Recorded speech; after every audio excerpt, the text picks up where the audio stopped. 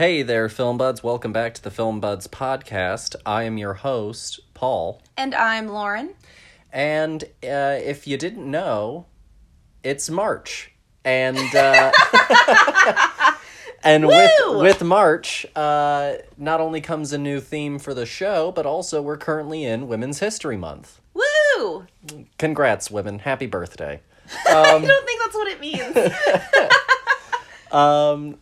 So we decided to, in honor of Women's History Month, you know, if you subscribe to the newsletter, which you should, you already knew that this was going to be an entire month dedicated to women in film. Pretty much all month long, we're going to be looking at, in particular, women directors. You know, women have been a part of the film industry in a lot of different ways.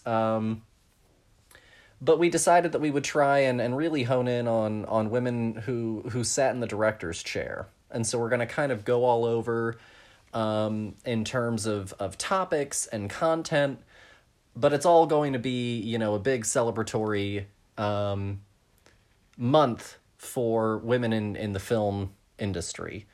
Dear, are you excited for it? What are you looking forward to? Am I excited for it? Yeah. I mean, yeah, I guess. It's, especially since we're focusing on women directors, it's a harder find. You know, like you said, there have been women in the film industry basically since the beginning of it, whether if they've been on screen itself or behind the camera. But having a woman director, the director's chair is such like it's basically like the president of the production. Like you get to make all the shots, you know, you can pretty much do whatever you think is best. And like, yeah, of course you've got people who come in and give their personal opinions about how it should go. But for the most part, like, you know, you're God.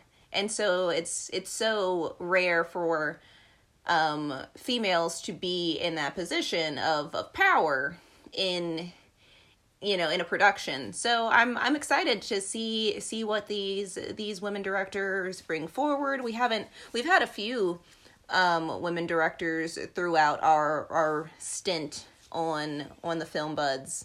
But like it's gonna be nice to have a whole month dedicated to the gender that I associate with. Huzzah! I mean, you're absolutely right in terms of it not being a particularly especially the title of director being not something that has been especially in Hollywood and in big movies and stuff like that, you know.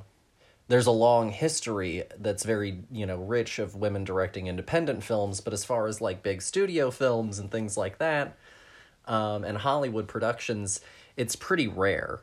For a little factoid that sort of highlights how rare it is, across the 93 Academy Awards that we have had, only two female directors have ever won for Best Director. Well, then there we go. I think that just made my point. So we filled a whole month with the women, and I think that's, you know, pretty impressive. Yeah. The two women, by the way, in case you were curious, were Chloe Zhao, who was also the first Asian woman to win, you know, Best Director. And the other one came in 2010, I believe, with Catherine Bigelow's Hurt Locker.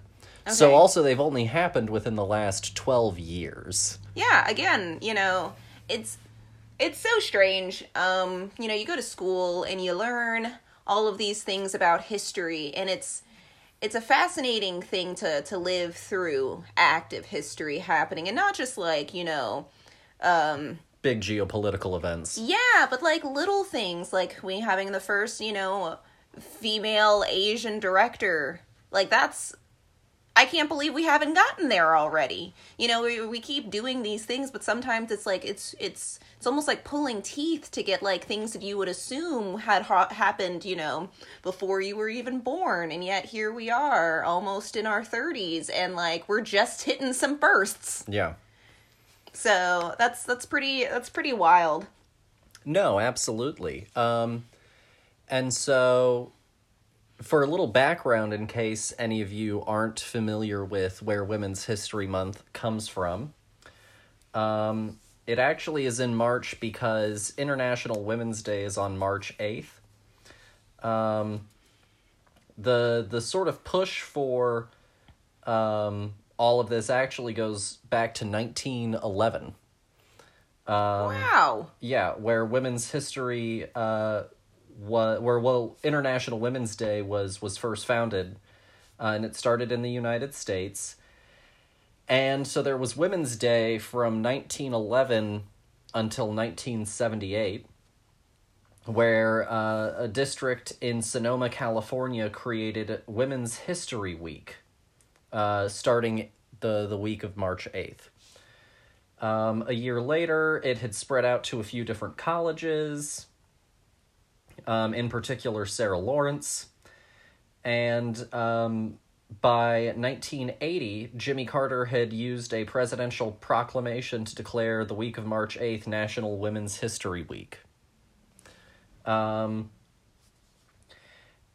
you know, it sort of coasted along in that aspect for a year, and then by 1981, a senator and a representative created the Joint Congressional Resolution for History Week, which was then passed. And in 1987, after being petitioned by the National Women's History Project, Congress passed a publication that designated the month of March as Women's History Month. And so, pretty much since then, we've had a National Women's History Month. So it started with just a day back in 1911, and then by the time that you hit 87 and 88, it becomes a full-fledged month. Number one, that is a long time for... We trudged through history for it to have just been like 40 years ago when they finally got this thing going. And two, I think it's hilarious that they had Women's History Day in 1911 before women had the right to vote. Yeah, well, and that also kind of does go to the fact that, like, the early part of the 20th century had a lot of women's rights activism, you know, and some of it was also tied up with the temperance movement as well. The temperance movement, for those who don't know, was essentially the anti-alcohol, the alcohol abolitionist movement, was the Temperance Guild, or the Temperance Leagues. And it was largely led by women, in particular, especially religious women. Which is funny, because Jesus turned water into wine. Don't you worry about that. And so, yeah, it started out as... both of those things kind of conflated into each other. And so that's also, interestingly enough, when you start to get into the history of it, you know, 1920, both alcohol is prohibited and women get the right to vote. And I should specify, white women. Yeah, that's fair. Got the right to vote. So that's a little bit of a background on Women's History Month. And our first episode for Women in Film is about two films that actually came out last year. Because I thought that we could go and look at, you know, like a really modern context, and then sort of travel both backwards in time and around the world and into different genres throughout the month. See. So we're beginning with Jane Campion's The Power of the Dog, which, you know, if she wins, she's nominated for Best Director, if I'm not mistaken, for Power of the Dog at the Oscars. And so then she'll be our third. If she wins, she'll be our third one. All right, well, here's to hoping. So we're going to be doing The Power of the Dog, which is a Western that's streaming on Netflix. And we're also going to be talking about Julia Ducournau's Titane, which is a French film. And we talked about it a little bit last week. But it's just such a fascinating movie that we kind of decided that it would be a really good idea to go and give it full attention in an episode. No, yeah, honestly, not to get too ahead of myself, but like these two movies have like weirdly like similar themes. I was going to talk about that, yeah. And I'm curious to dive into that further. Well, then let's go ahead and jump into it. We'll be starting with Jane Campion's The Power of the Dog, and as always, we have a clip, so let's take a listen.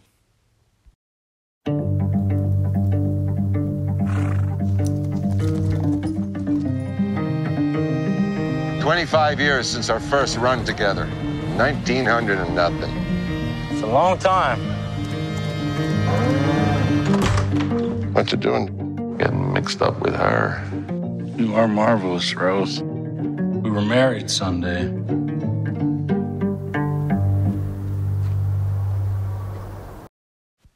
So that was Jane Campion's The Power of the Dog. It is directed and written by Jane Campion. It stars Benedict Cumberbatch, Jesse Plemons, Kirsten Dunst, and Cody Smith-McPhee. And the premise is charismatic rancher Phil Burbank inspires fear and awe in those around him.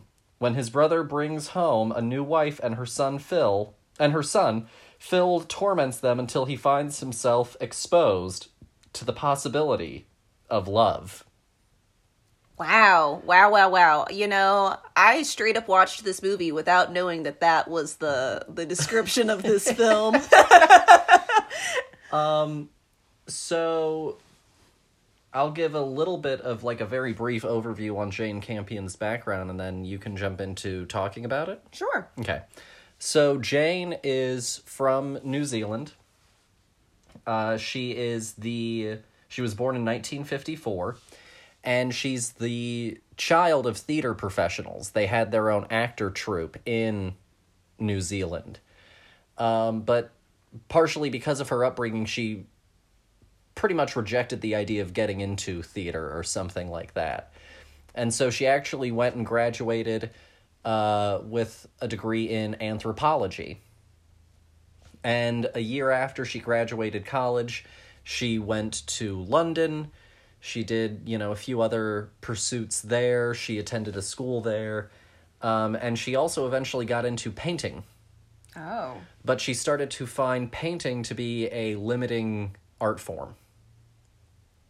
And so she started to experiment with other artistic pursuits, and she started making short films. And this was in 1982 as her first short film. And so she did quite a few shorts and then a little bit of a TV series, and then she started to direct features. One of her big ones is The Piano, The Portrait of a Lady. And then she also did Bright Star in 2008. And another recent thing that she's known for is a mini-series, or TV show, I guess it is technically, that lasted for 4 years, called Top of the Lake, which had, if I'm not mistaken,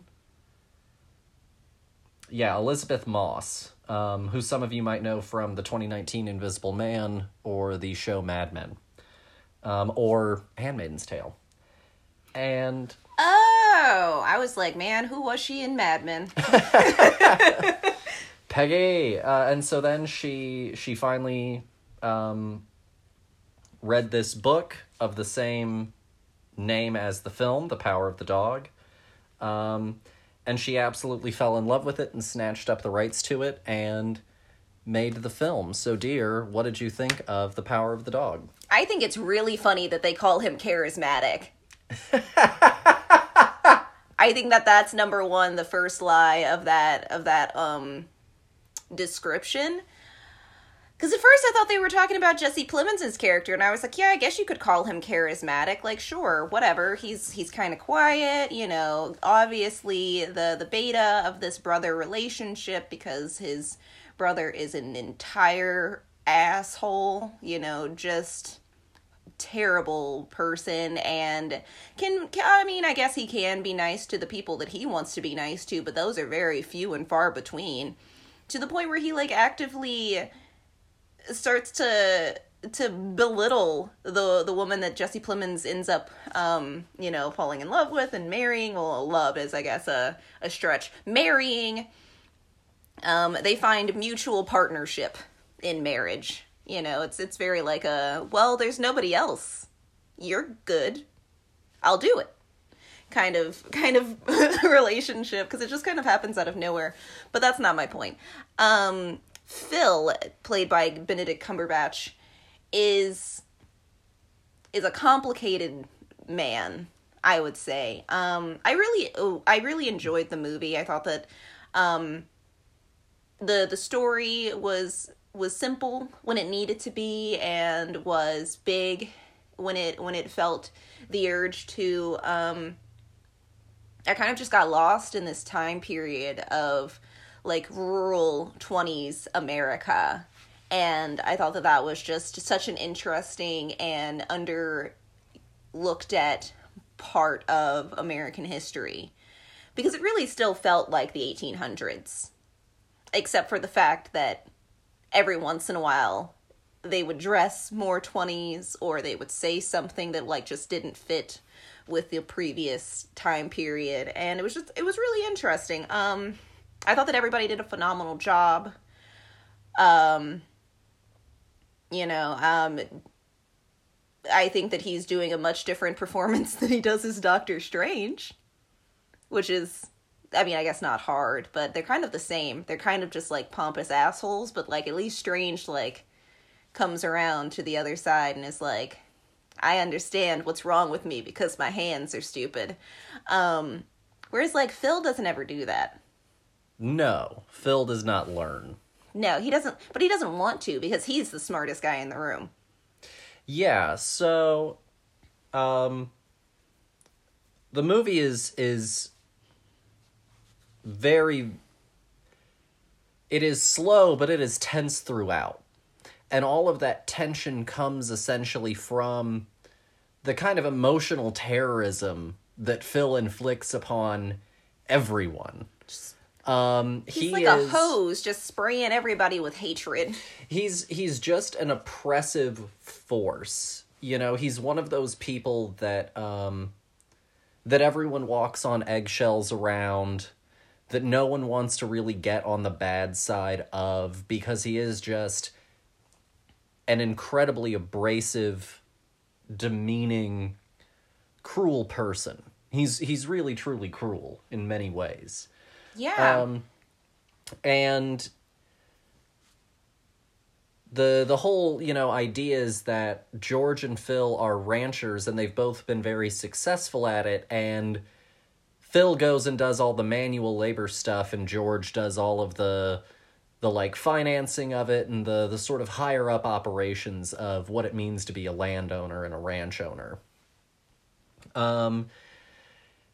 But about, like, half-ish way through the movie, maybe more, you finally learn that, like, Phil went to the same sort of nice college upbringing that George went to, and that he's, like, this top-of-his-class, great mind kind of person. And you get little hints of that, I think, throughout, with, like, his incredible musical ability. Yeah, just prodigy in every way, but also, like, aggressively rebelling against how fantastic he is by rubbing it in everybody's face.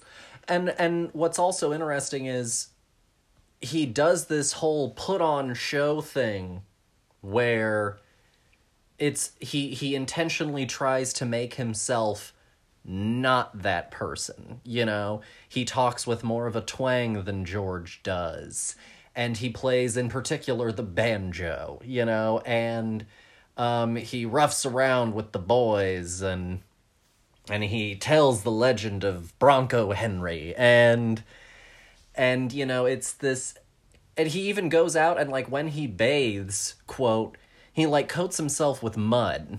And, like, goes and, like, swims in a lake. Even though they've got, like, running water, they've got an indoor hot water tub, like, you know, very hoity-toity for the times in the area. And so he's over here, like, intentionally trying to remove all of the sort of airs that came with his very privileged upbringing to kind of also come across as this, like, uber-masculine dude.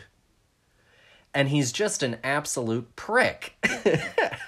Well, yeah. I mean, honestly, when you're fighting who you are as a human being to such a degree that you hate yourself, you're going to hate everybody else around you as well. And I honestly think that he does hate a lot of himself. Mm-hmm.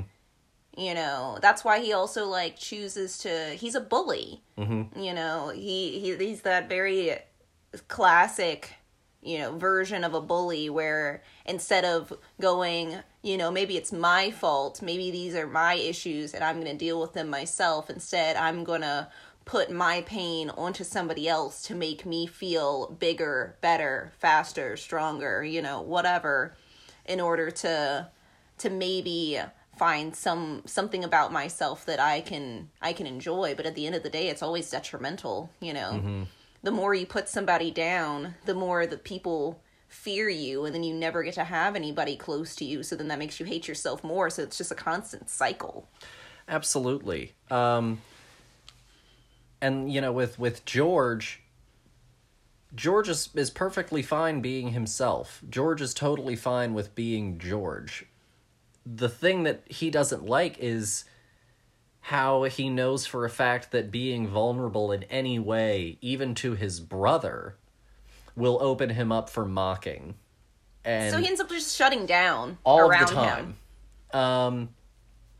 Because it's easier for him that way. Yeah, he just stays quiet. He doesn't poke any buttons. He doesn't prod the bull. Yeah. And so, you know, he knows his brother's triggers, and so he just tries to just not touch any of them. Yeah. In any kind of way. And it's a very unhealthy dynamic, and that's also why he's drawn to Rose, you know, and it's a very tender moment when he essentially tells her that he's happy to no longer be alone.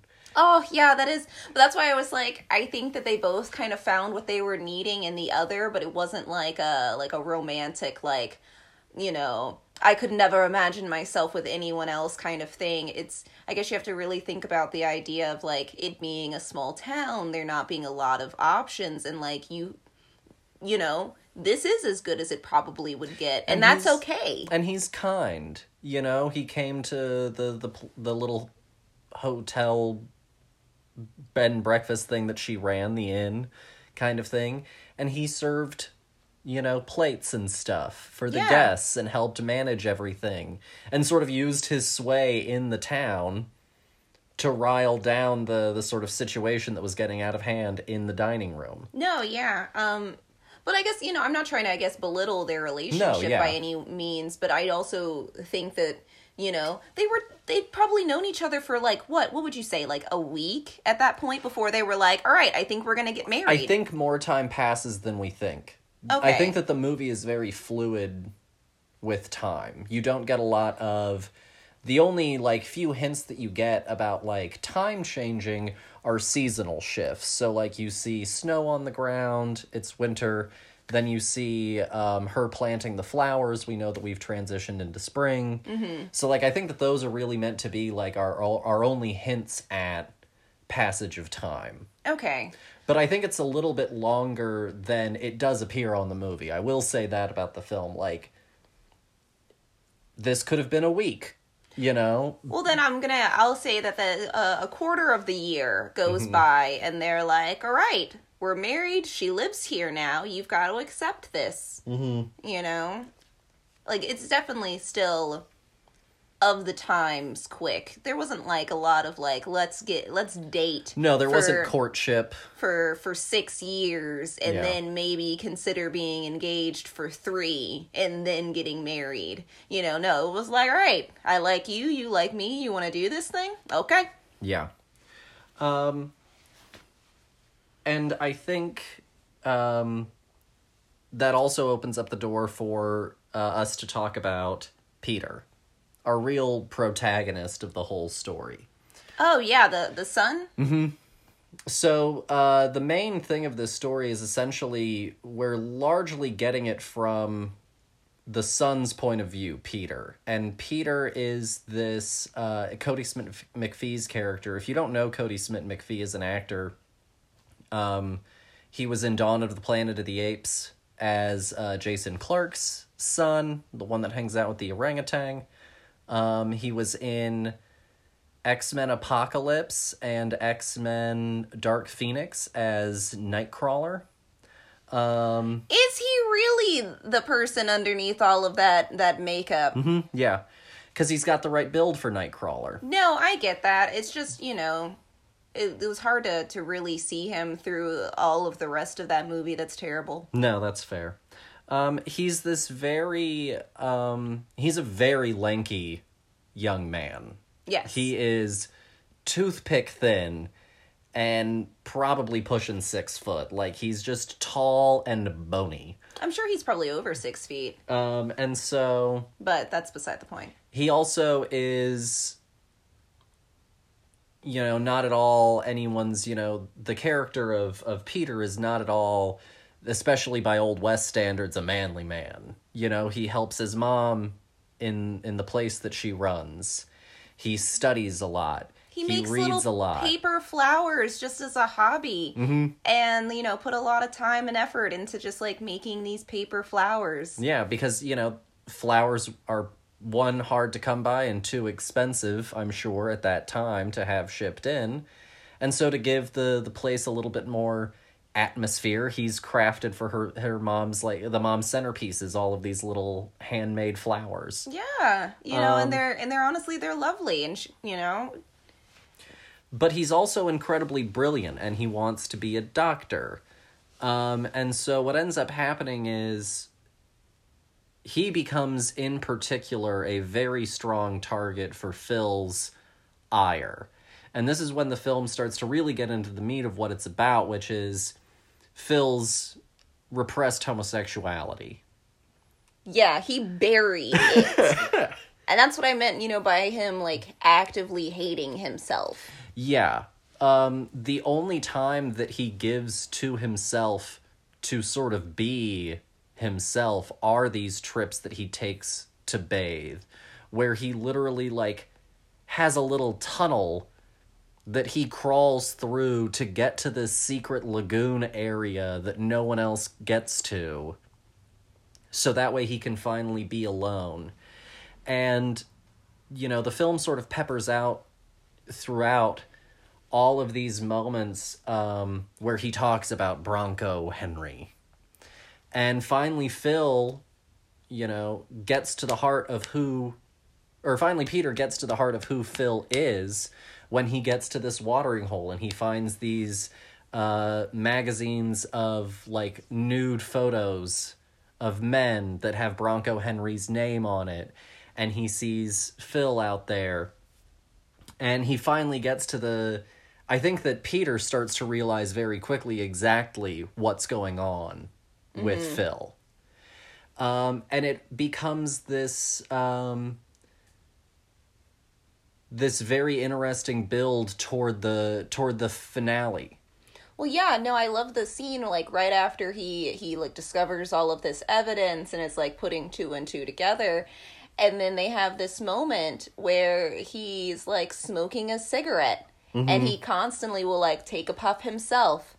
And then, keep the cigarette in his hand. And then, Phil will take a puff off of that cigarette. And then they just kept going back and forth. And it was this really, intimate moment. But, that's, really the moment where, his relationship, I think, turns and being, maybe this kid is also like me, and I'm willing to lay off of calling him slurs in front of my boys in order to maybe finally have a human connection. Well, and you know, you talked about the sort of, you know, vaguely erotic moment of them sharing this cigarette. There's also this incredibly sensual moment. There are two very telling also about Phil and his inability to let go of Bronco Henry that definitely tips the hat toward Bronco Henry was not just some guy that he knew, but probably his first and only lover. And they're both incredibly sensual, and one of them is, and the first one that really hints at, like, oh, they used to be a thing, is when he starts to, like, clean Bronco Henry's saddle. He still has the saddle, and he can't sleep that night, that Kirsten Dunst is taking a bath. And so he goes out to, you know, the barn and he gets the saddle, and it's this very sensual moment of him very tenderly, you know, treating it with leather conditioner and rubbing it down and you know, touching the supple leather of the saddle and things like that. And it's like a very, very sensual moment between, like, him and this saddle. And then the next one is him with the handkerchief.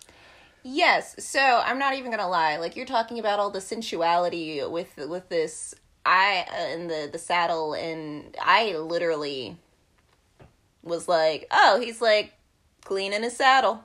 Like, I hadn't connected that was anybody's other than his own. Mm-hmm. You know, it looked like something that you would do in Red Dead Redemption, you know, over here being like, all right, I gotta take care of my stuff because I'm a Westerner, you know, and these are the times that we live in. So, like, for me, I hadn't even connected that was Bronco Henry's saddle directly. I was just like, oh, he can't sleep because he's an asshole, and there's a woman in the house, and he's mad about it because he doesn't like her. And so, like, at that point, I was like, oh, he's going out to do just, like, chores or something to keep his mind off of, you know, burning the house down. Yeah. And then the other one is he has this whole moment by the water side with a handkerchief that one is a for sure ring-a-ding-dinger. I was like, oh, is this where this is going, you say? It's a great scene. Oh, yeah. And then also throughout the movie, you know, going again back to sort of the Phil character a little bit, it's also then starkly contrasted against these moments of just, like, violent outburst. The most notable of which is most assuredly when he, in a fit of rage, starts to just, like, slap the shit out of a horse. With, like, I don't know what he picked up. It was like a piece of leather or something. No, yeah, I think it was something that was, like, used for, you know, maybe to put in between the saddle and the horse itself or whatever, but it was just, like, yeah, a piece of cloth, leather, something. And he just starts to hold this horse by the reins and just slap the tar out of this horse with that. Yeah, it's a very... It's shocking. Yeah.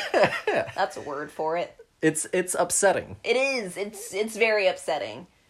And the opening, you know for a fact that there is going to ultimately be some sort of confrontation between Phil and Peter, because the opening line of the movie is Peter essentially saying, like, when his dad died, he promised his mother that he would make sure that she was happy and cared for. And so what sort of son would he be if he didn't take care of his mother? And, like, the main person that starts to kind of erode under the antagonism that Phil can put out is Rose, the mother. It starts to just absolutely eat away at her. She becomes his exact target. Well, yeah, because also, you know, that transition moment after he starts to let up on Peter, he, like, doubles down on Rose to the point where she gets a horrifying drinking problem. And is just falling apart, you know, at the seams. And because also, like, she has to live with somebody who is her trigger as well. Who is, you know, the worst person for her to possibly live with is, like, her everyday, like, hey, how's it going? You know, and there he is. Yeah. Being his most, you know, aggressive self. Yeah, it's omnipresent. She never gets a reprieve from him. Yeah. He's always on when she's around. It's a really, really interesting movie, and it ends with a line from the Bible, which is where it gets its title from. And so the line comes from Psalms 22. And I thought that it was really interesting. I gave it a little bit of a read, and I think that it definitely, I think I see why appeals to Peter as a Bible verse. Because a lot of it is about this guy who just feels mocked and belittled and pressed upon, and he talks about being surrounded by, you know, these strong bulls and these dogs that bite, and it has all of this kind of almost Western, you know, on a certain level, iconography. And the line that he says is, "Deliver my soul from the sword, my darling from the power of the dog." And I think it's pretty safe to say that the dog in reference, the power of the dog, is Phil's loathing that just seeps out of everything. Mm-hmm. And so I think that for Peter, "Deliver my soul from the sword, my darling from the power of the dog" was 100% sort of like a guiding sentiment, you know? Yeah. Instruction almost. Mm-hmm. The book that it's based on came out in 1967. And apparently the biggest thing that is omitted is chapter 2 of the book is completely gone. And it's a whole section where it's told from the perspective of the home life of Rose, Peter, and his late father before he died. Oh, yeah, they straight up, there is no father in the movie. The dad has already killed himself, and we've got the family as it's left. And apparently, the book, chapter 2, is all about the dad and how he had a really hard time getting people to accept him and his family. And, you know, even though most people didn't say anything outright, there were some raised eyebrows about his son. And he was really having a hard go of it. And in particular, kept on getting bullied by a character that they don't name as Phil. They just call him the Rancher. Oh, I think that it is him. And so, who else could it be? Yeah, it's very obviously him, but he doesn't go out and kind of show his hand in the book immediately. And apparently this rancher was just a son of a bitch to his dad and openly mocked Peter to the father directly. Mm-hmm. And he kind of realized that, like, this life was never going to be normal and for his son, and he starts drinking more, and, you know, everything just sort of gets worse from there, and ultimately he finally takes his own life. Copy. Wow. Yeah. So that's the biggest omission from the book to the screen. There's another piece of work also that is titled "The Power of the Dog," and that's a poem by Rudyard Kipling. And I again thought that there were some interesting sort of thematic touchstones. A little verse from the poem. "There is sorrow enough in the natural way, from men and women to fill our day. And when we are certain of sorrow in store, why do we always arrange for more? Brothers and sisters, I bid you beware of giving your heart to a dog to tear." Wow. I mean, you could still tell people that today and they'd be like, no, I can change them. But what if I fix them? So those are some sort of interesting little thematic tie-ins. It's a really rich film. I would categorize it as a revisionist Western. No, yeah. Honestly, like, I really enjoyed it, and, like, Western is a hard bite for me when it comes to movies, because, like, there are just a lot of, like, same old Westerns, you know? Mm-hmm. John Wayne Westerns. There's hundreds of them, you know? Well, and the revisionist Westerns are intended to be not these glorified, you know, what in the West grand cowboys and riding into the sunset and gunfights and westward expansion. I think that every generation has its version of, like, a nostalgic moment. Mm-hmm. And I think that the Westerns, when they were popular, when they came out, was like a people looking back on a time and going, now that You were free. That was a time to be alive. This time right here, ugh, gosh, so tied down by people stuff. And so revisionist Westerns are things, for example, like in a modern context, keeping in mind that, like, modern, we're going all the way back to the 70s as well. McCabe and Mrs. Miller, The Outlaw Josie Wales, Dances with Wolves, Unforgiven. Okay, I could get into a more revisionist Western outlook, because also the idea of the West being like this great thing is a horribly misguided mindset, you know? Like, maybe you were free, but there was also, like, a lot that all that freedom gave, like, you lost in you know, in reality. Yeah. Because, like, it was a hard life, and I think that this movie also really touches on the fact that, like, it is hard to be, you know, out there all of the time in the Western, you know, mindset. Being a rancher isn't something that you just do. No. It's an entire way of life. And it is also emotionally daunting. Mm-hmm. You know, you sometimes don't see loved ones for long stretches of time. You can be very isolated depending on where you are. And yeah, if you're any kind of different, depending on the town that you're in, that's a big problem. No, yeah. And it's like, what, you're gonna hop in your car and you're gonna drive somewhere else? No.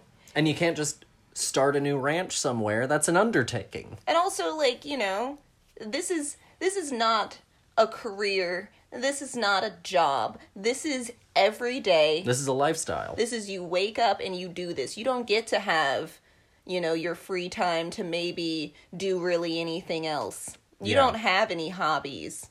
This is your entire life.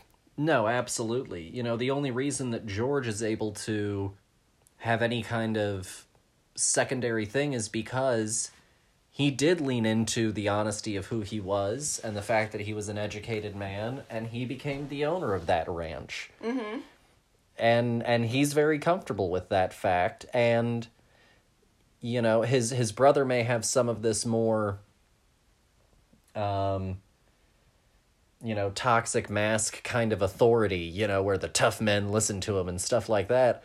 But George is the real powerful one. You know, George is the one that knows the governor. George is the one that actually has buying power, which, you know, even back then was much greater power than any sort of just a ranch hand had.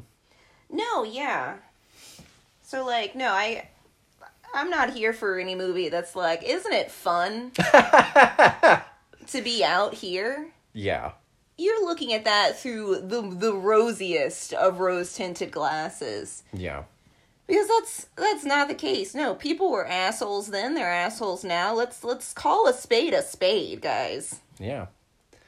So if you had to give The Power of the Dog a score out of 5, what would you give it, dear? I think that I'm gonna give The Power of the Dog a 4.5. Okay. I really enjoyed this movie. I thought that it was really an interesting ride. It had a lot of twists and turns that I was genuinely not expecting. So what's your half point off for? I'm thinking. Okay. I don't know, for whipping that horse. No, yeah, I think that, gosh, we haven't talked about Kirsten Dunst at all. Maybe my half point off is for her. She was just there. She was... I think she did a good job with the character, but I certainly wouldn't say that it's like the most groundbreaking Kirsten Dunst performance I've seen. I thought she did great with it, but it wasn't like a career all-time high, I think, performance for me from her. No, yeah, I think that for me, it could have been anyone, and it's not just her. And I think that has a lot to say. You know, when you think of this character in your brain, do you see her or do you see just anybody? You know, no, absolutely. I think that that's probably where I'm gonna, take my half point off. I think that she was probably of our four lead characters, she was fine. Her best scene was, I think, the piano scene. Oh yeah, I really enjoyed that scene, and I really enjoyed the alley. She had a lot of like really sad lady moments in this movie where I thought she did a phenomenal job, and then after that I was like, okay. I think that her beginning part was just fine. Her being drunk. Yeah, Kirsten. It was a very naturalized drunk, I'll be honest. Yeah. It was great. If I had to give it a score, I think I'll go...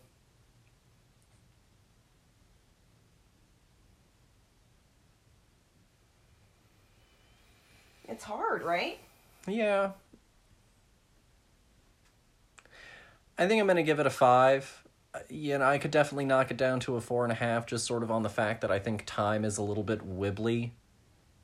And what is a very protracted period of time does seem to take place in a very short period of time. Mm-hmm. But I think I'm going to go with a 10 out of 5 on it. I really quite enjoyed it a lot, and I think that it's... I understand why this book...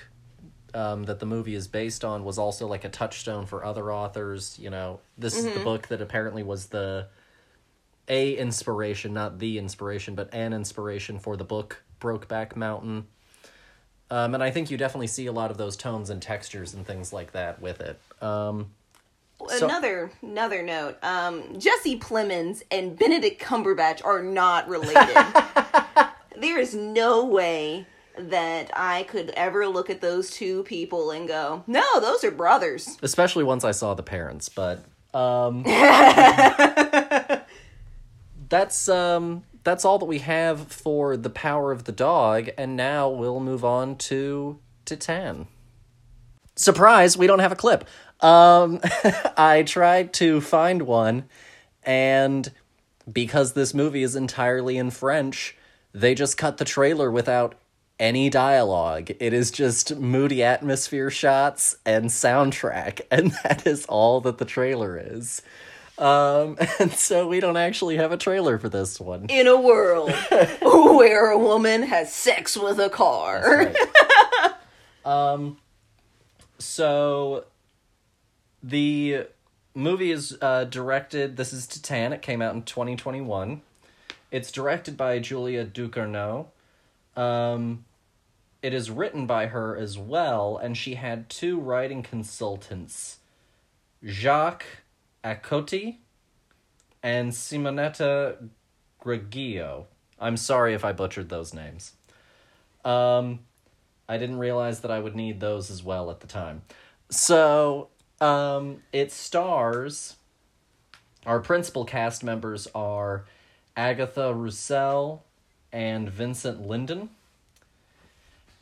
And our premise is following a series of unexplained crimes, a father is reunited with the son who has been missing for 10 years. Titane, a metal highly resistant to heat and corrosion with high tensile strength alloys. That's the official synopsis. That's the official one? Mm-hmm. I don't know who wrote that, but they didn't watch this movie. So for a little bit of background on our director, Julia Ducournau, she is French. She was born in 1983, and her parents were both doctors. Oh. Her mother was a gynecologist, and her father was a dermatologist. And she attended school for screenwriting. She did a short film where a woman's shed her skin after getting a stomach bug. And she did another short film. She did a TV film about a bulimic seeking revenge on her college tormentor. Wow. And then she did her big breakout feature in 2016, Raw, which the premise is, for those who don't know, I haven't seen Raw. I'm interested in seeing it. A vegetarian inadvertently eats meat, and after she gets the taste for, like, raw flesh, she can't shake it off, and it becomes this mounting obsession of her needing to consume raw flesh. There's a theme happening here of the things that this director has made. There's a lot of, like, weird body stuff and a lot of strange habits. Yeah. So then she made Titane, which won several awards and honors, and it was on the film circuit. And actually, it made its way to the Cannes Film Festival, and it ended up winning the top prize at the Cannes Film Festival, the Palme d'Or. And as a fun little connection to our previous movie, they're the, if I'm not mistaken, Ducournau is the second director to win the Palme d'Or, and the first one was Jane Campion in 1993 for her film The Piano. So, we're gonna pretend like we did this on purpose. Woo! Yay, us! In a little funny twist, normally that award is saved for the last part of the night. And there was a mistranslation with the jury president at the time, Spike Lee. And he thought, apparently what they said was, like, give out the first award. And he thought that they had said something to the effect of, like, you know, reveal who's in first. And so he was like, oh, okay, well, I'll go out and present the Palme d'Or then. Ha! That's perfect. So everybody can go home now. It doesn't matter. The rest we of peaked, everyone. Yeah, everybody else is under this person. Good night. So, dear, what did you think of Titane? Wow, what a roller coaster ride of a movie. I could really separate this movie into chapters of, like, events that happen. Because for the most part, there is really, like, no real plot. It is a lot of, like, the life and times of this one chick as she just kind of skates the rules of reality a little bit. You know, she's a dancer. She dances on cars and ends up killing a dude, and then I guess gets the taste for killing and starts doing that some more, but in the middle of that she has sex with a car and then gets impregnated by said car. But that is really, like, the B or C story of this movie. And then it's just, like, her on the run, and then being mistaken for this guy's lost son, and him taking her in, and then her playing make-believe for a little bit while her very rapid pregnancy is happening, and she keeps trying to conceal it. It's just such a... It's like a Big Brother movie, you know, where you're just kind of like a fly on the wall of this person's crazy life. And there's a lot of weird body horror things in this that, like, definitely, like, will make your skin crawl. But yeah, no, it was just... I had no idea what was going to happen next. And we have watched a lot of movies. We have watched a lot of horror movies together. And I just had... This movie, for me, was almost like Sorry to Bother You, where it starts out in one lane, and then we go 16 lanes over, and then we end up in China or something. I don't know. I don't know where this highway goes at this point anymore. And you're just kind of stuck. You're like, I have to finish this. I have to know how it ends, because otherwise I will have zero closure. And then we got there, and I was like, what? So confusing. Such a weird ride. I think about this movie a lot because of all of the strange things that I've never seen on a film done before, shown to me, all condensed into one movie. No, I think that that's all very fair. You're absolutely right. It is very much a body horror film, but the body horror really, with the exception of like the end of the movie, most of the body horror exists in the first part of the movie, more so. In the first, like, third-ish to like, half, is where a lot of the body horror and a lot of the, like, violence and stuff like that comes from. And then it becomes this strange, to your point, sort of character study for a little while. You know, it is almost like we could have put, like, a little intermission in this thing, and, like, this is the second half of the show, and that's the first half of the show, you know, kind of a thing. Where it has this very different tone, because she goes from being... It's a fascinating movie.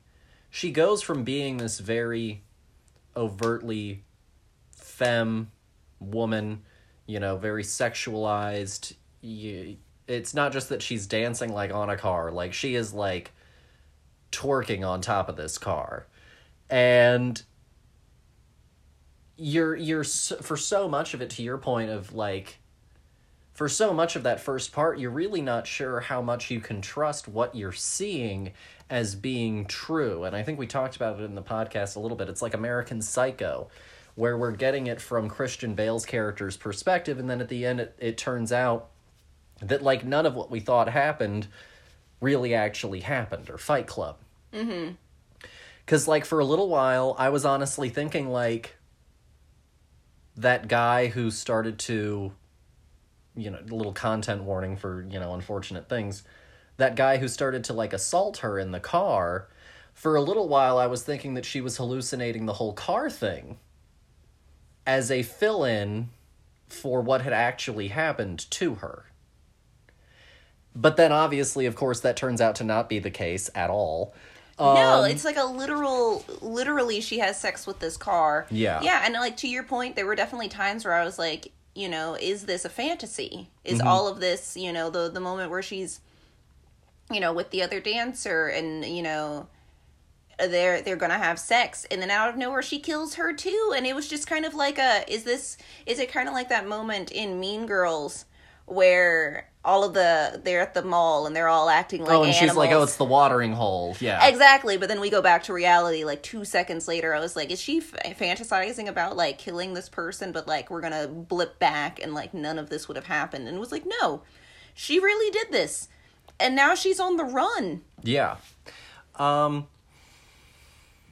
so then, once she sort of transitions into being this boy, this young man, she then, you know, partially because she has to be so subdued, but she really goes inward, and, you know, she, like, shaves her eyebrows, she, like, shaves her head, and then at that point, you know, she's far less feminine in appearance and also in how she presents herself, but that's also when she's going through the process of being pregnant. Yeah, and, like, you know, she starts this transition to hiding who she is because of the fact that she's on the run and everybody has her photo and stuff, and so she's, like, doing the classic, like, spy person thing to do where they're like, I gotta dye my hair and do things to make myself different. Oh my god, when she fucking breaks her nose. Oh, huh. I had forgotten about it until I started, like, thinking about that scene in my head, and that was a rough moment, man. That one was hard to... I had to look away. I couldn't watch her do it. Yeah. I had to actively close my eyes and just, like, hear the sound of her break her own nose on the edge of this sink. Yeah. Because I didn't want to see it. Yeah, without giving away too much more about, like, what happens in the movie, because some of this you just have to experience, and I'm sorry, however squeamish it'll make you, and you'll probably be like, why didn't you warn me? Oh, well. Well, you're getting it but now. Some of the most uncomfortable moments are the violence she perpetrates upon her own body. Yeah. It's horrifying in two particular scenes. The nose break is the other one. I'm not going to talk about the other one. No, that's fine. But you know what I'm talking about. Oh, yeah. Squeamish. But I also think, you know, to your point of the fact that, like, she's, you know, transitioning into somebody else's identity, basically. You know, this man has, like, fully accepted her as his missing son and, like, basically refuses to acknowledge the fact that she is not whoever this boy is, you know, that he lost as, like, I'm assuming, like, a young child, and, like, it's just like, oh, good, you're back, and now, I don't know, supposed to be, like, 17 or 20 or whatever now, but, like, you know, every time he talks about it, it's so, you know, like, it feels like he was, like, a 7 to 10-year-old when, like, he went missing. Mm-hmm. And, like, yeah, to your point, you know, while she's busy trying to pretend to be this person that she's not, and I think that's also why she starts to just, like, cut out on talking, doesn't say anything, because, like, what if she says or does something that tips this man off, you know? Right now, he's the best thing that she's got, and if he could kick her out, and she could be back on the run again, you know, and maybe this can in a weird way be like her reality for a little bit, and she kind of just like accepts that.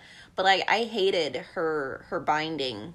Oh yeah, it was the worst way to bind. It was very just aggressive, and it hurt to watch. It's a even though a lot of the really big violence is gone in the second half of the movie, it becomes this much more subtle discomfort with what you're seeing her do, with the extremes you're seeing her go to conceal herself. Yeah. And, like, fully commits to it, you know, like, I'll give her that, you know, she was not going to get arrested. Yeah. And it's such an odd, weird experience, and, like, I wanna I guess, like, talk to the director and, like, figure out, you know, more of what the whole idea behind this was. There's a lot of, like, gender ambiguity. Thank you. Such a difficult word to say. You know, it was, like, very, very fluid, you know, you don't really know for a while, because she just fully, you know, accepts her reality and just fully commits to it, and, you know, to the point where you're like, is this who she wants to be, or is this something that is, like, just the here and the now? Would eventually she go back to dancing on cars? Well, and I think that it's interesting you bring that up, because it does have this, you know, this interesting through line, you know, of her taking on the identity of Adrian is the name of the young man that she's supposed to be. And so you're right, she does kind of choose to live so fully as Adrian, but then also in the moment where it's kind of most important for her, she does specifically finally open up and want to be Alexia again. And so it's a really interesting moment, because it's also when we're getting close to the finale of the whole thing. And so, yeah, it's this interesting choice of now finally choosing to open up in full about who she is, you know, at sort of the last possible moment in the narrative. Mm-hmm. And I think it also has an interesting little side sort of B-C plot happening as well with the man that is her father, Vincent, with the fact that he's trying to stay in this peak physical form, you know, this sort of peak masculine form, mm-hmm. and is using steroids and using them dangerously, and is trying to, you know, bulk up and be able to do all of the pull-ups that he used to be able to do, and he's not comfortable necessarily with who he is right now and where he is right now. And so there is kind of this whole thing of a strange chosen family of people who don't feel completely themselves. Mm-hmm. And it's a really, really interesting emotional through line for those characters in the second half of the movie. Yeah, Vincent is such an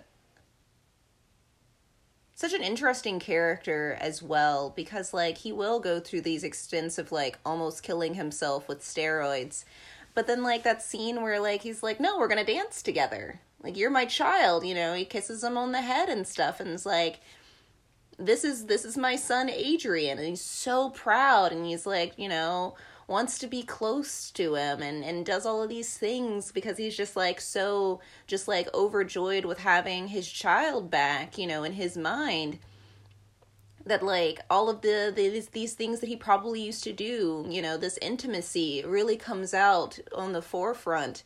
But then it's a completely different person from the person that he puts on and the person that he wants to be to the outward world. And I just think that's like an interesting, you know, why on earth do you put on this like whole ultra mask persona, you know, why is that your goal when in reality you are this person, you are this sweet, tender, you know, loving person. But like honestly, like the steroids aren't helping anything, because if any, you know, you're using them to the point of like even being aggressive at points to the person who you love, and not even intentionally, it's just because of the drugs. No, absolutely. So it's a very thematically rich movie, and it ends up touching a lot on some of the same ideas of the power of the dog, of identity, of who you are, of repressing certain things. And it's a movie that I really honestly haven't stopped thinking about, to your point as well, since the first time that we watched it. Like it's one that has really stuck in the brain quite a lot. Mm-hmm. Because there's just nothing like it, and I can, you know, try and name a bunch of movies that have made me feel like this, that have made me, you know, really watch this movie and really think about it and really just like a lot of the time go, what? It's kind of as surreal. If I was gonna pick a movie from an American context that I think it hits, obviously what I'm about to say is not a body horror movie, but I think it has the same sort of surreal dive in the narrative, is Spring Breakers. Yes, I think that that's a completely fair. Weird hypnotic visuals, this kind of, you know, other full world commitment to its ideals, no matter how surreal and weird it gets. Yeah, you know, it's like a an improv experiment, you know, an exercise where the answer is always yes. But it's not just like casual things that are being put out there. It's like, would you murder? Yes. You know, would you do, I don't know, mass murder in masks in a bikini? Yes. What does that look like? This. You know, and that's Spring Breakers. That movie is crazy. And I think that, yeah, to your point, this also had this just double down, both feet in the deep end kind of roller coaster ride. Unflinchingly. Yeah, you know, there was never a time where, like, as an audience member, I was sure of what was going to happen next. And I think that's fair for both of those movies. Yeah. It also kind of reminded me a little bit of Lamb in the sense of it has this almost magical realism, this kind of, almost like a weird, modern, fucked up, dark fairy tale kind of thing occurring inside of it. No, yeah, for sure. You know, very, like, grim horror, like the original true stories that are, like, and the stepsisters got their feet chopped off and are blinded, and, you know, all of these horrible, you know, frightening things are happening to characters that are our main characters, you know, or character adjacent, you know, our B characters are getting horribly mangled for the sake of a children's story. And I think that is a very fair comparison, because I've also haven't stopped thinking about Lamb. Yeah. And, you know, with this movie, I think Alexia was on a certain level looking to feel something. Because I think that she had this very stark home life. She had a shitty, distant father who, even though he was like a doctor, didn't want to touch her, didn't want to, talk to her, didn't want to be around her. And, she experiences a car accident as a child. And her reunion with her parents is incredibly tame. But her reunion with the car, she literally, runs up to the car and hugs it and kisses it. Mm-hmm. And so I think that she was on a certain level, and the reason that she settled into it was because she was looking to feel something from someone in some way. No, yeah, and honestly, I think that that's why she ends up staying with Vincent for so long, because she could have easily, he tells her, time and time again, you can leave whenever you want. The door is always open, but you can always come, so you can come back home. And, I think that that's something that she never really had, especially because of her relationship with her parents. But also, to your point, yeah, I completely agree. I think that she was trying to feel literally anything, and I think that that's why that first tick of her, killing that dude with her hair chopstick. I'm not sure, I guess what the right word for it is. It's they look like the 90s, you know what I'm talking about. But yeah, she stabs him. It's gross. But after that moment, it really starts to just chug in this weird what can I do next kind of mentality, very adrenaline high moment for our character, being well, all right, this was a weird, interesting, fun feeling. How can I double down, triple down on this? But then she ends up getting in her own way by being in a situation where she has to go further than she, I guess, even intended to do at that moment, because there were a lot of people in that house.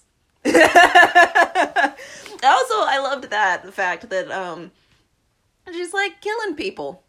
And eventually it's just oh my gosh, how many more of you guys are here? A really honest, a human emotion of being I'm exhausted. I don't feel like doing this anymore. I just actually would rather go home. Maybe I shouldn't have done any of this. Whereas, action movies are constantly nobody ever is, winded. Yeah. Michael Myers is not winded. No, I think that that's all totally fair. It's really just something else, and I understand why some people would think that's a really weird premise, I'm not going to watch that. And that's totally fine if you don't want to, but I really think it's an incredibly interesting movie. I think it's a very bold movie. It's very striking in its visuals as well. Both of these movies, we didn't really talk about it much with Power of the Dog. Both of these movies are very visually interesting as well. They're very well shot, very well framed. And, with this, with Titane, there's also a lot of very interesting color choices and color uses that you aren't able to do with the time period setting of The Power of the Dog. So it's a very visually rich film as well.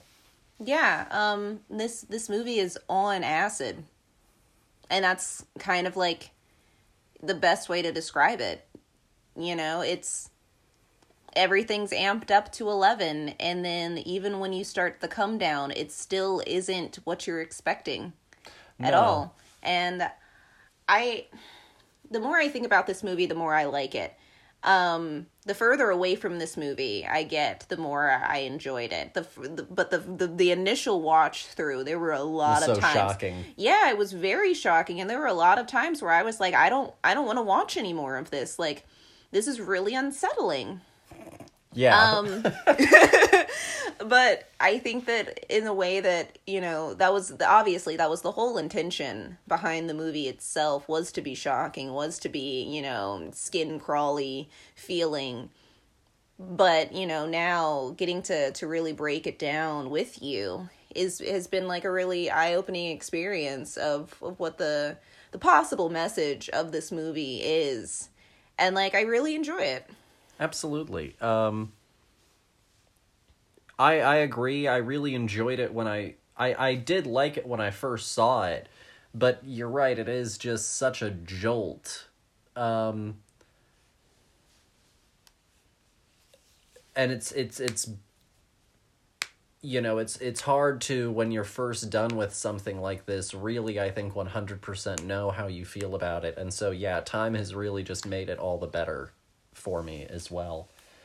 So if you had to give it a rating out of 5, what would you give Titane? Oh, God. This is such a challenge.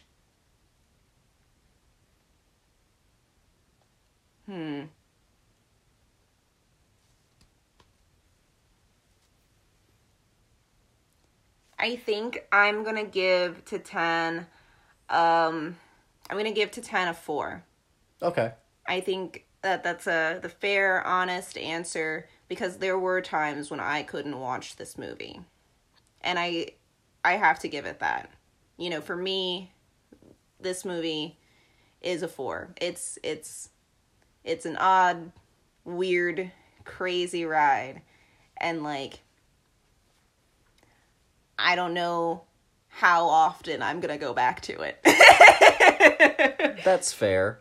And also, even though I thought the movie was great, and I did think that the cast did really, really well, I don't know if it was in the script side, the directing side, the performance side, but I did sometimes feel a little bit more disconnected from Alexia than I wanted to. Oh, yeah, no, I completely agree with that. I felt no, like, oneness with this character. And so I think that I'd probably give it, I think that I'll give it a 4 to a 4.5. Okay. I'll stick with 4. It's such a rush. It's such a gut punch. But I like it a lot, and it's definitely one that I think that I would like to own, but it's also, to your point, not one that I'm going to pop in every year. No, yeah, this isn't like well, I'm bored, we might as well just put on Titane. Mm-hmm. Like, I have to be in the right frame of mind, because, like, if I'm having a bad day, this isn't going to make it any better. No. So that's pretty much all that we have for Titane. I wanted to bring up a few things. So first of all, a little bit of news. With the newsletter that went out, Madeline Davis, our friend of the show, my sister, was kind enough to go and write this great piece about representation, about being, a woman and wanting to see women on screen and the types of women that you see on screen or that you want to see on screen. And it was a really fun little, like, personal piece. It's not very analytical. It is very much a personal little bit. And it's called The Women on the Screen, The Woman in the Mirror. And I sent it out with a newsletter, but I'm going to go and post it onto the website for everyone on Saturday, which is also when I'm going to go and post all of the themes for the rest of the month and some of our other guests that we're going to be having. As far as, and that's, some personal news for us. Also, March 7th, not directed by a woman, but the entire cast is women. March 7th, you can come to thefilmbuds.com and you can read my review of The Seed. I got set up with a screener. It's a Shudder horror film. It was on the independent film circuit, and Shudder, the horror streaming platform, picked it up. And it comes out March 10th. My review is embargoed until the 7th, but you should definitely come and give that a read. And that'll be available at 12:01 a.m. Eastern Time on March 7th. So definitely come back and check that out. Moving on to sort of what we're here to talk about, which is movies and entertainment and media and television things. So the Oscars have tried to, they got into that hot water for cutting some of the categories. And they've now tried to go through and be like, no, you guys are missing the whole point. You're missing what we're doing. We're starting the ceremony an hour earlier, and then we're going to edit all of those presentations down. You're going to see the name get read. Then the person will edit it, and the person will be on stage. We're just going to cut out their walk to the stage. And we'll, give you the emotional, impactful moment of their speech. And it'll be inserted throughout all the 8 categories will be inserted throughout the broadcast. This feels like something that they literally were like, crap, we weren't going to show it. We weren't going to do any of this stuff. But now we are. We have to plan C this thing really hard to make everybody happy. And they're like, are the big A-lister stars going to be there when it happens? No, they will be on the red carpet. But there will be people in the house, to clap for them. And that kind of thing. They get the pity cap. They get the pre-recorded claps from like a half full house. I was going to say from the sitcoms of the 50s that they just get to play on a loop. It's actually an empty room. Yeah. So it's a pretty crass move. But also this definitely feels like we have to hard adjust, because if that was your plan from all along, then why didn't you say that? They were like, oh, it got miscommunicated, and blown out of proportion. From your PR people, and like the president's PR people that like write the scripts and stuff, you're telling me that somebody did their job wrong? And so it's just a disaster. Honestly, just stop trying at this point. I would literally at this point, I think, be like, guys, we're just gonna post all of the wins on. And we're going to try this again next year. We're going to do it up next year. Honestly, I think we talked about this. I don't think that I'm going to watch them this year. I was actually really thinking about it. I was like, I've been doing Film Buds. I should go and try and get myself caught up. I still want to get caught up. No, yeah, that's fine. I mean, we're probably more caught up than half of the people who voted for these movies. Fair. And so I was really sitting and I was like, it would be nice to get caught up and watch them and talk about them and things like that. And then this kind of stuff came out and I was like, or not. Yeah, I'm sorry. You're just this isn't that old saying where like bad press, any press is good press, or whatever the hell. This is bad, guys. This is trying to put the cat back in the bag after it's across the street, and you're like, come back here. I've got the bag right here, and it's not gonna happen. I'm so sorry. It's laughable. Yeah. It's a farce. Beyond that, the only other thing, there were 2 other bits of news that I wanted to touch on, and then we'll talk about what we're watching. One of them is that 20th Century Studios, formerly 20th Century Fox, now owned by Disney, was talking about their release schedule and how it's going to differ. And in news that I think is definitely probably bad news for theatrical releases and stuff like that, they're planning on making over 10 movies a year, but only about 3 to 5 of them will be released theatrically. I really want to know, if movies aren't getting a theatrical release, are they still going to be willing to put it out on disc? No. Well, then, what makes this any different than a direct-to-DVD Disney sequel, Aladdin 5? Budget. That's great. But also, Disney does not care about Fox. They bought them just to have less people on the playing field.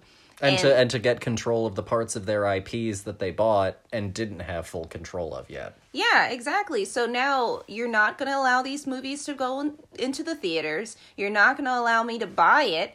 And you're not going to advertise it well. So I'm not going to know it's coming out until 2 weekends after it's supposed to have been out.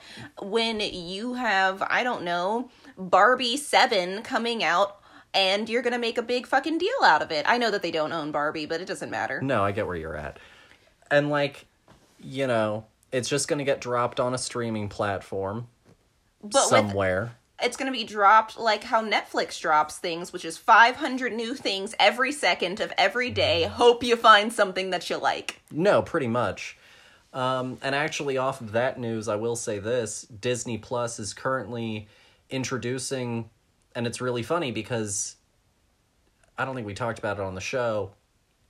Long ago, I suggested in a conversation that we had that Disney would be smart, since they were buying Fox and getting all of this content and stuff like that, to implement a parental control system where you could block out certain ratings, you could put a PIN code in, stuff like that. Well, because Disney is now getting all of their Netflix Marvel shows back, and there's no way to edit down those shows to make them for an American audience, you know, on current Disney Plus friendly, they're now also implementing a PIN code-based parental control lock on content for Disney Plus. Honestly, then they should just merge Hulu onto Disney and just call it Square. Just have all of the things that aren't Disney approved that they throw on Hulu just under that PIN code or whatever, you know? Have it be an age-locked profile, you know? If you and all of the people that you know are of age, then you don't need any locks. No, absolutely. You could go and you could have like a mom and dad profile that has a PIN code, and then, you know, little Johnny and little Susie's accounts, you know, are PIN code free, but also they have locks to where, you know, Johnny's 12, so it at least goes up to PG-13, but little Susie's 4, so it's all, you know, PG and G stuff. Exactly. And maybe, who knows, they might actually care a little bit more about this IP instead of just, like, brushing it under the rug to throw it on Hulu. Because, like, it's really interesting how much they don't care about anything that isn't Disney specific. Well, and it's also interesting because in Europe, there is no Hulu. And so all of this stuff in European countries and other stuff like that goes directly onto Disney Plus. You can go and watch The Last Duel on Disney Plus in Europe. And again, that's just a bizarre concept, because here, thank goodness these movies like got critically acclaimed and, you know, all of this attention, because if they hadn't, they would have literally not existed. Yeah, and in the eyes of Disney. And they got put all over the place, you know, like some releases that are Disney-owned releases have been put onto Hulu. The Last Duel is available on HBO Max.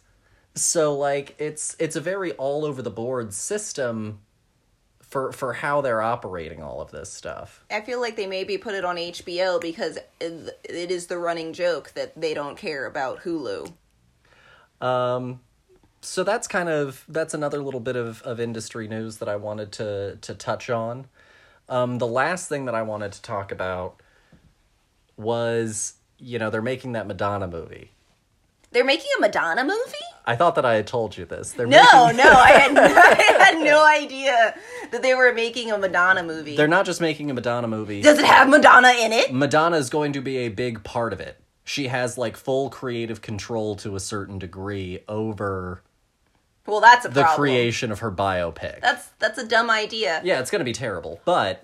I mean, the reason it's going to be a bad idea, dear listener, is because the moment that you get to have control over how your life looks, it's not real anymore. It's going to be sanitized and this warped version of how you saw yourself at that time. Instead of, it's like how we were talking about earlier, with The Power of the Dog not being a rose-colored glasses version of what the living in the West was like.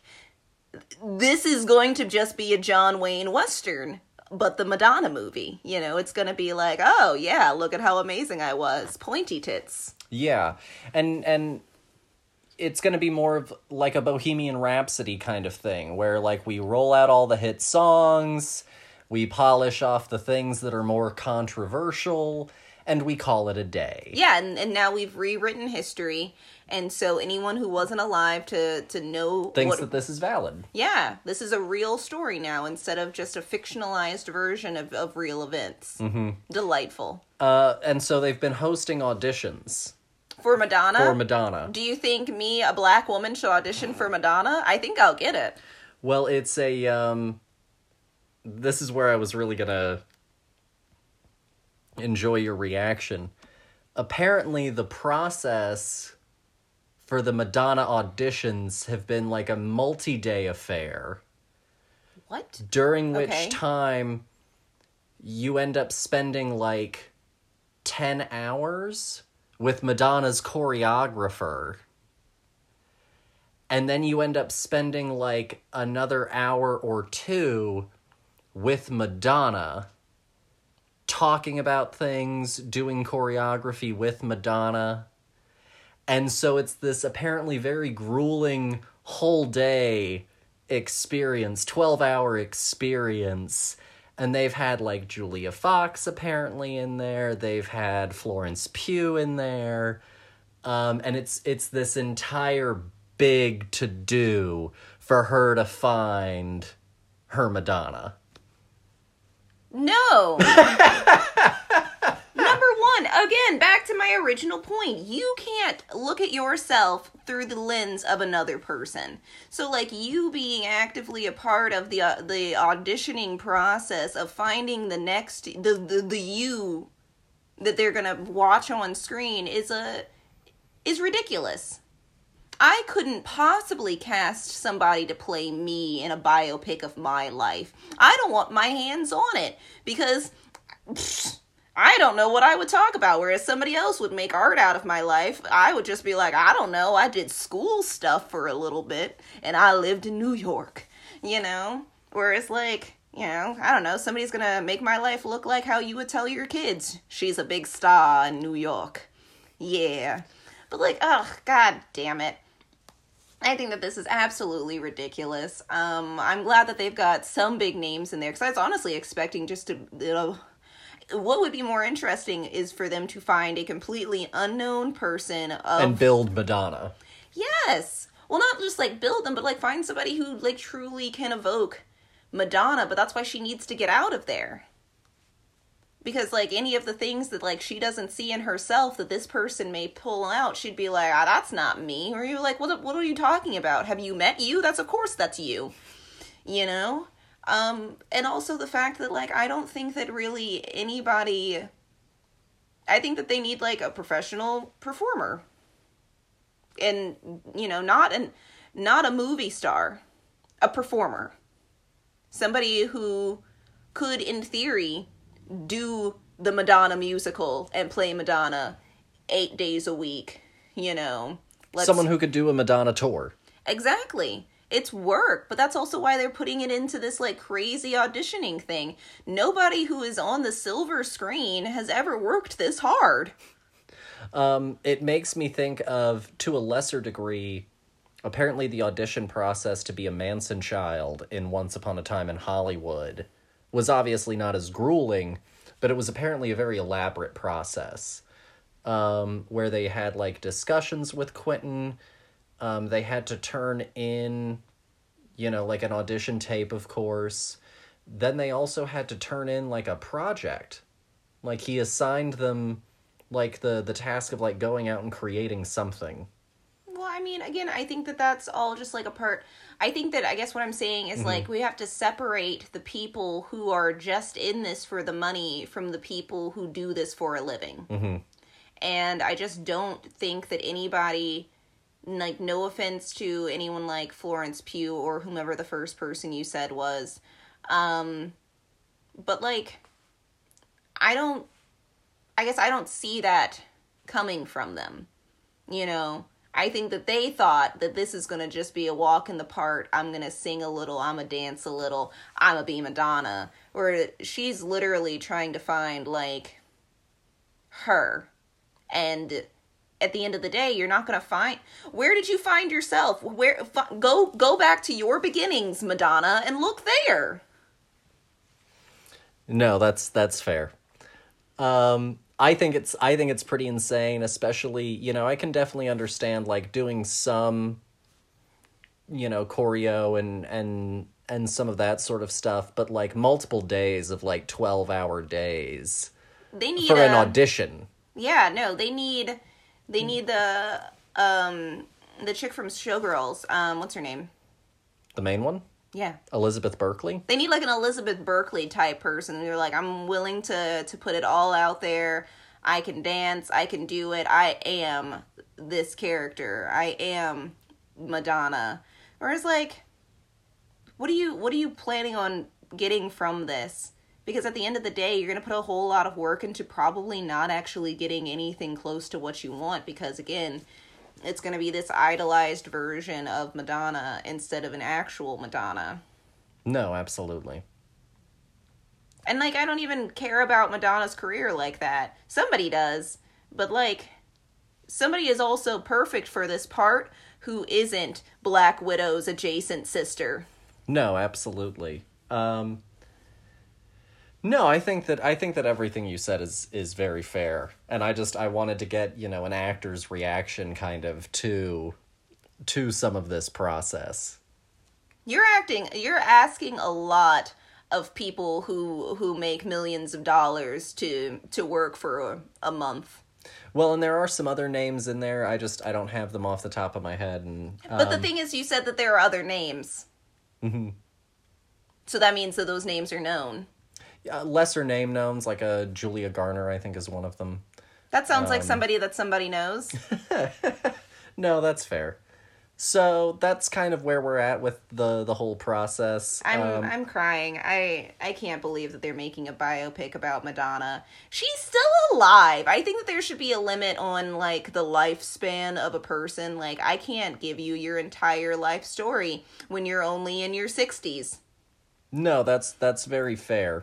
And still actively performing to some degree. That'd be like being like, all right, tomorrow we're going to make a Beyonce movie.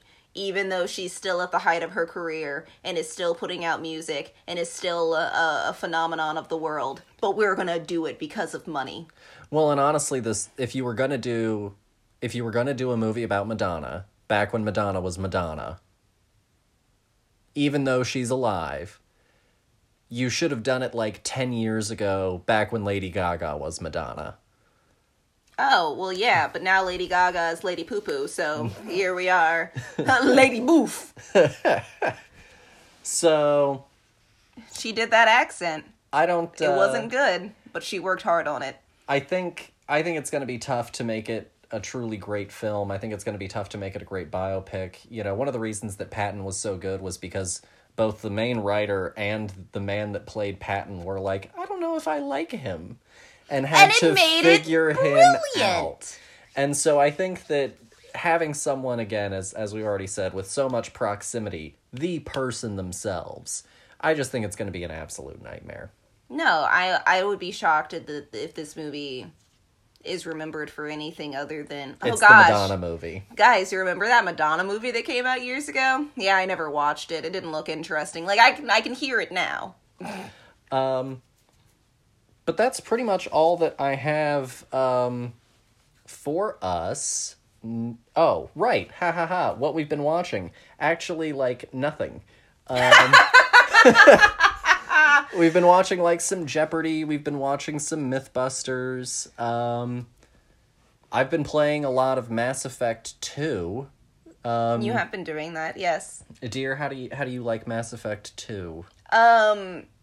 I'm Commander Shepard, and this is my favorite shop on the Citadel. No, yeah, that's my review of of Mass Effect. Think you could give me a discount? God, man, it's such a swindler. They're like, good guy points. You did it. You did good guy things by Here's 4 good guy points. For telling everybody that this is his favorite shop. He does it at every shop. It's not even special after the 6th time you've done it. It's the best running joke of the game, honestly. No, I'm really enjoying the game. I liked the first one a lot. I thought that the Citadel was really interesting. But I am also enjoying getting to see different parts of this universe. You know, we're 2 years removed from the first one. And it's just getting to see new characters, but also, you know, getting to see some old characters, but like in passing. Like, I don't know how I'm gonna feel about Mass Effect 3, where it's like, we're all in this together, and like we just bring the band back together in an obnoxious way. Because everybody was like, boo, we wanted the other people back, and they were like, we got you, fam. Don't you fret. But no, I've been really enjoying the storyline. I'm curious to see where it goes. What are the people with the teeth? The collectors? The collectors are the main bad guy aliens. Yeah, with the teeth. I guess they have teeth, yeah. What are you talking about? I guess they have teeth. The one that looks literally like a demon mask from Halloween, talking teeth mouth bits. It's a whole clan of them. Yeah, that's the collectors then. You said, I guess they have teeth. That's like their whole face. He's currently looking it up.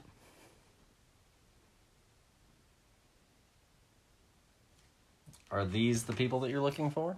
No, the other ones. The ones that used to be the Protheans or whatever. Yeah, that's the collectors. Okay, well then get a picture without their masks on. Oh, they always have the headpiece on. Then what are the other ones? Okay, we might as well just skip over a lot of this chat. Because I know what I'm talking about, but you're not. The ones that have the weird demon faces. Where their mouth literally looks like scissor teeth. Like this. And they like... Oh, the Batarians? Is that what they're called? It's either the Batarians or the Vorcha. I don't know. All of these names sound made up to me. Nope, not that one. Okay, let me try the Vorcha. Those ones! Vorcha! There we go. We figured them out. I'm mad that you couldn't figure out that I was like the demon-faced ones, and you were like, I don't know. The thing that literally looks like it spawned from the actual bowels of hell. And you were like, beats me. I guess they have teeth.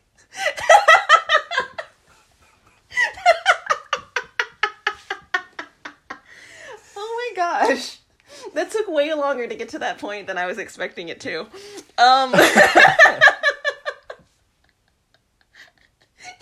Ask me like I know the names of these made-up creatures.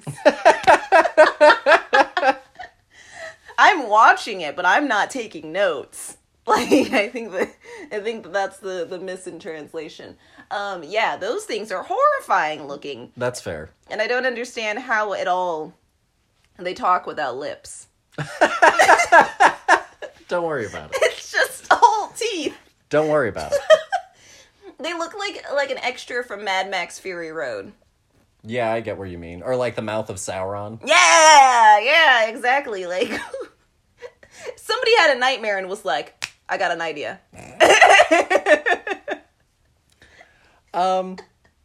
Beyond that, the only thing that I've been watching is I've still been doing the Halloween films. I have my Letterboxd linked below, so if you want, you can go and look at some of the reviews that I've posted. You can look at the list that I did. I've been ranking them as I go. But that's pretty much all that we have for y'all. Next week, I haven't actually officially locked down what we're going to do for next week. It's a little bit guest dependent. But it will either be one of two things. It will either be historic films, and we'll be doing a film from the 1960s and the 1940s. The one from 1916 is Where Are My Children?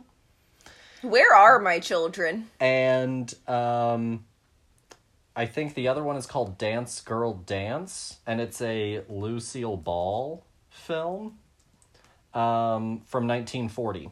So that'll potentially be something that we do, or it will be an episode about anime films directed by women, because anime is a very male-dominated field, especially in the director's chair.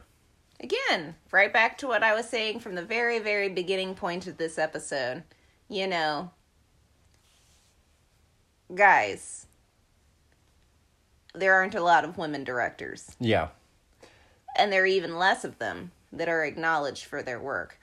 Also, random aside, I think it's weird that, like, actor gets demoted to actress when you're a woman, but we don't have, like, directress. Mm-hmm. You know, like, why is it just that one? You know why. That gets to wear a dress? You know why. But, like, I don't. Search your feelings. You understand. I don't get taught by teachresses. You know, like, nothing else. The ER is not a gender-based thing. It's a person. It's a person that does a thing. They are a director. There's a person who directs. Well, there are some people who eventually would like to see the Best Actor, Best Actress categories abolished and instead just have 2 trophies handed out to a field of 10 actors. I think that that's also totally fine. But again, that means that all genders have to be treated equally in the sense that, like, one doesn't have to wear a literal dress. A truss at the end of it. Like, is it fancy? Is it making it fancier? I just find it a little demeaning, honestly. No, I get that.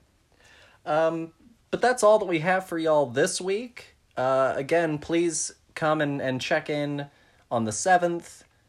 Come and listen to our episode next week. Sign up for the newsletter, all that jazz. And also follow our socials because I have an announcement that I'm hoping I'll be able to make within the next week or so. So stay tuned for that. Thanks as always for watching, and we'll catch y'all next week. Bye! Bye.